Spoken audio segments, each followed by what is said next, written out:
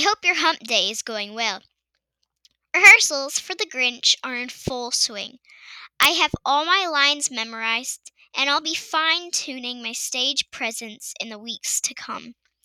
Rhett and Rye found one of my hair coloring markers and decided to make some caveman like drawings on my bedroom wall.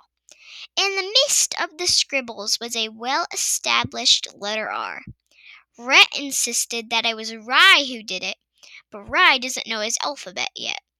Rhett learned 2 lessons. Don't write on the wall, and be sure to think your story through. Reed is learning to play quarterback. He's doing a great job with backyard football.